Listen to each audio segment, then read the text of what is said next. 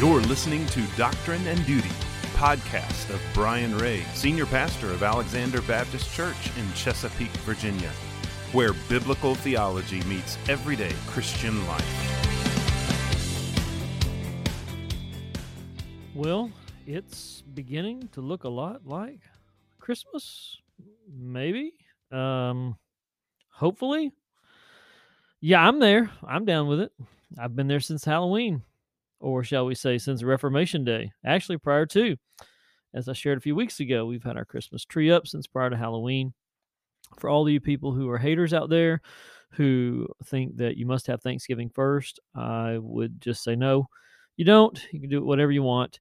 We still had Thanksgiving. Actually, we had Thanksgiving twice, once in Tennessee, one in Virginia, and nothing was spoiled because of the fact that we already had our Christmas tree up. As a matter of fact, it made everything much nicer. The gathering was much more joyful and jovial and bright, and with lights and twinkles and all sorts of wonderful emotions and feelings and sights and sounds. Anyways, welcome to Doctrine and Duty podcast ministry. Brian Ray here at Alexander Baptist Church.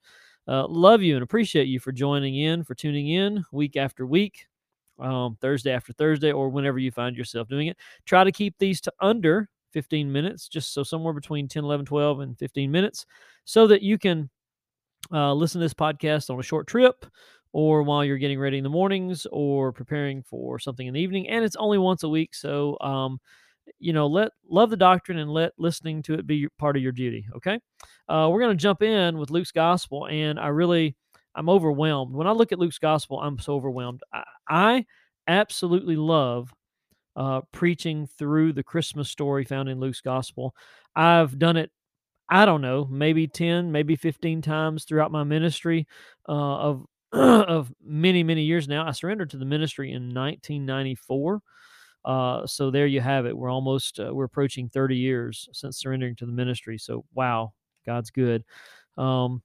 So love every detail in Luke's gospel. I love how Luke begins his gospel. Inasmuch as many have undertaken to compile a narrative of the things that have been accomplished among us, just as those who from the beginning were eyewitnesses and ministers of the word have delivered them to us, it seemed good to me also, having followed all things closely for some time past, to write an orderly account for you, most excellent Theophilus, that you may have certainty concerning the things you have been taught. Wow, certainty concerning the things you've been taught. He had been taught the word of God, and Luke wants to give I guess you would say a summary or a detail by detail, depending on the text, of the word of God, and he wants Theophilus to be certain this is truth without any mixture of error. And so Luke's gospel begins right after that with the Christmas story, but he begins way prior to where Matthew's gospel begins. He goes prior to the birth of John the Baptist. And so as we trek through Luke chapter 1, which is quite a trek, it's 80 verses, just off the top of my head, and I'm not sure, I could Google it real quick, I guess, but I might get confused with what I'm doing here with you guys. But I don't know of another chapter in the Gospels that's 80 verses long. Powerful, jam-packed. Love the story of Zacharias and Elizabeth, or Zechariah and Elizabeth, depending on your translation. Love the fact that he was a priest and she was a daughter of a priest, or in the lineage of a priest. It says they were both righteous before God. Oh, husband and wife, couples, this is our duty, to be righteous before God. They walked blamelessly in all the commandments and statutes of the Lord. They loved the word of God. They loved keeping the word of God. Do we do that? I hope so. But they had no child. Elizabeth was barren. Both were advanced in years. How barren was she? She had no child. You can't get any more barren than that. And she's a senior adult. So she couldn't have children when she was young. And now that she's old, she obviously can't have children because that doesn't work right. Body parts don't work the way they used to. And so there's no way that a senior adult, 70, 80, 90 years old, could become pregnant. However, something amazing happens. Spoiler alert, she gets pregnant. So we have, with Mary, we have the virgin conception and the virgin birth. With Elizabeth, we have the miraculous conception and the miraculous birth of John the Baptist. And again, it's overwhelming. I can't go over everything, but you see sovereignty and providence, two huge doctrines that I lovingly embrace and get excited about. The providence of God and the sovereignty of God all throughout the Christmas story, and specifically as it is presented in Luke's Gospel, chapters 1 and 2. And of course, Gabriel visits Zacharias. Gabriel lets him know his wife's gonna become pregnant and have a child, and of course Zacharias doesn't believe. That's why he becomes unable to speak. And the birth of Jesus is foretold, and it says in verse 26, in the 6th month, the angel Gabriel was sent from God to a city of Galilee named Nazareth to a virgin betrothed to a man whose name was Joseph, and the virgin's name was Mary. So those first several verses of chapter 1 deal with Zacharias and Elizabeth and the coming of John the Baptist, and now it shifts gears to Mary. And in this text, beginning in verse 26 and following, we have Gabriel visiting Mary and giving her information. Her reaction is much different than that of Zacharias. And of course, the information is different. Zacharias is going to have a prophet. Zacharias is going to have someone who will go before, and Mary will have the king himself. She will give birth to the Messiah. And Mary says, "How will this be since I'm a virgin?" Mary is not faithless. She's not doubting like Zacharias. She just says, "Hey, how is this going to happen? You do know I'm a virgin. These things don't happen." And of course, the angel answered, "The Holy Spirit, the creative power of the Most High, will overshadow you. Therefore, the child will be born. He will be holy, the Son of God." And then gives her a little bit of an inside scoop. "Behold, your relative Elizabeth, in her old age, has conceived a son, and this is the 6th month with her who was called barren." So, wow, we have two miraculous things going on surrounding Christmas, the birth of Christ. And this says this was the 6th month with her who was called barren. So Mary is informed of her impending pregnancy during the 6th month of Elizabeth's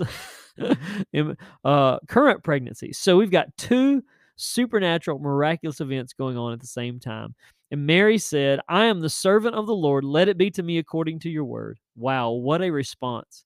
The angel had told her nothing will be impossible with God, and Mary didn't question, she didn't complain, she didn't argue, she didn't fuss, she didn't go talk to somebody. She says, "Behold, I am God's slave. Do to me as you will, O God." What an amazing testimony for all of us. And again, this was a spiritually minded young girl that responded in this way. Well, if you know the story, Mary goes and with haste to see Elizabeth. Now, preachers have long said this is the first Christmas rush. Ha, ha, ha. Yeah, it is, and it's funny for like 3 people, but I'm going to say it anyways because, hey, it is the first Christmas rush. She rushed. She goes to see Elizabeth, and what do you know? The baby leaped in her womb. Elizabeth was filled with the Holy Spirit, and she exclaimed with a loud cry, "Blessed are you among women, blessed is the fruit of your womb. Why is this granted to me that the mother of my Lord should come to me? For behold, when the sound of your greeting came to my ears, the baby in my womb leaped for joy. Blessed is she who believed that there would be a fulfillment of what was spoken to her from the Lord." We learned from chapter 1 some key things here. We learned that Mary obviously is filled with the Holy Spirit because the creative act of God through the Holy Spirit is at work inside of her. We learn that Elizabeth is filled with the Holy Spirit. We learn later in chapter 1 that John is filled with the Holy Spirit from birth. And so everybody surrounding this Christmas story is filled with the Holy Spirit of God. How powerful. And what a blessing as she praises the Lord. Then we have Mary's Magnificat, where she says, "My soul magnifies the Lord," following. And then Mary stays with Elizabeth about 3 months. Now, we don't know if she stayed until John was born. What do you think? You think she stayed until John was born? Do you think she stayed until it was time for him to be delivered and left? Well, we can only conjecture. We can only speculate, but I'm thinking she stayed. I can't imagine her leaving. So, yeah, the curse is broken, so to speak, as far as Elizabeth with all of her neighbors. They're like, "Oh, wow, this is amazing. Look what happened." And so it's a glorious thing. We have Zacharias' prophecy that closes out Luke's Gospel, chapter 1. And it says that Zacharias was filled with the Holy Spirit. So Mary, Elizabeth, John, Zacharias filled with the Holy Spirit. Obviously, his mouth is opened. He wrote on the tablet, his name is John. That was the name given by God through the angel Gabriel. And then, of course, he blesses the Lord. It says his father Zechariah was filled with the Holy Spirit and prophesied, saying, "Blessed be the Lord God of Israel."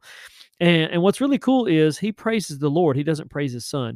So many times today when our kids do something great, we fail to praise the Lord, but we praise our kids instead. We get that backwards.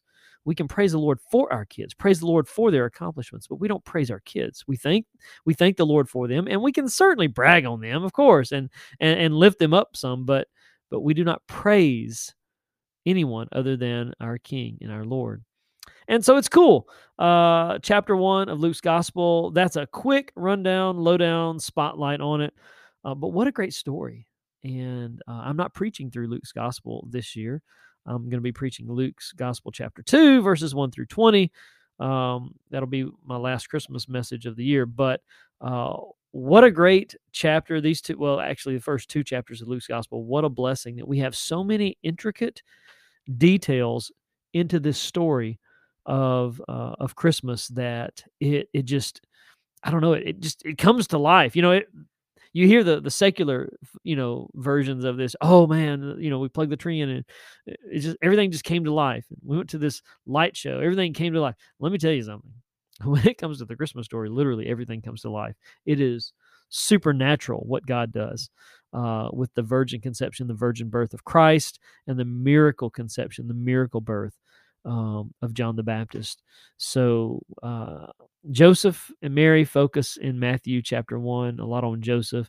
Luke chapter 1, the focus is Zacharias, Elizabeth, John the Baptist, and then Mary.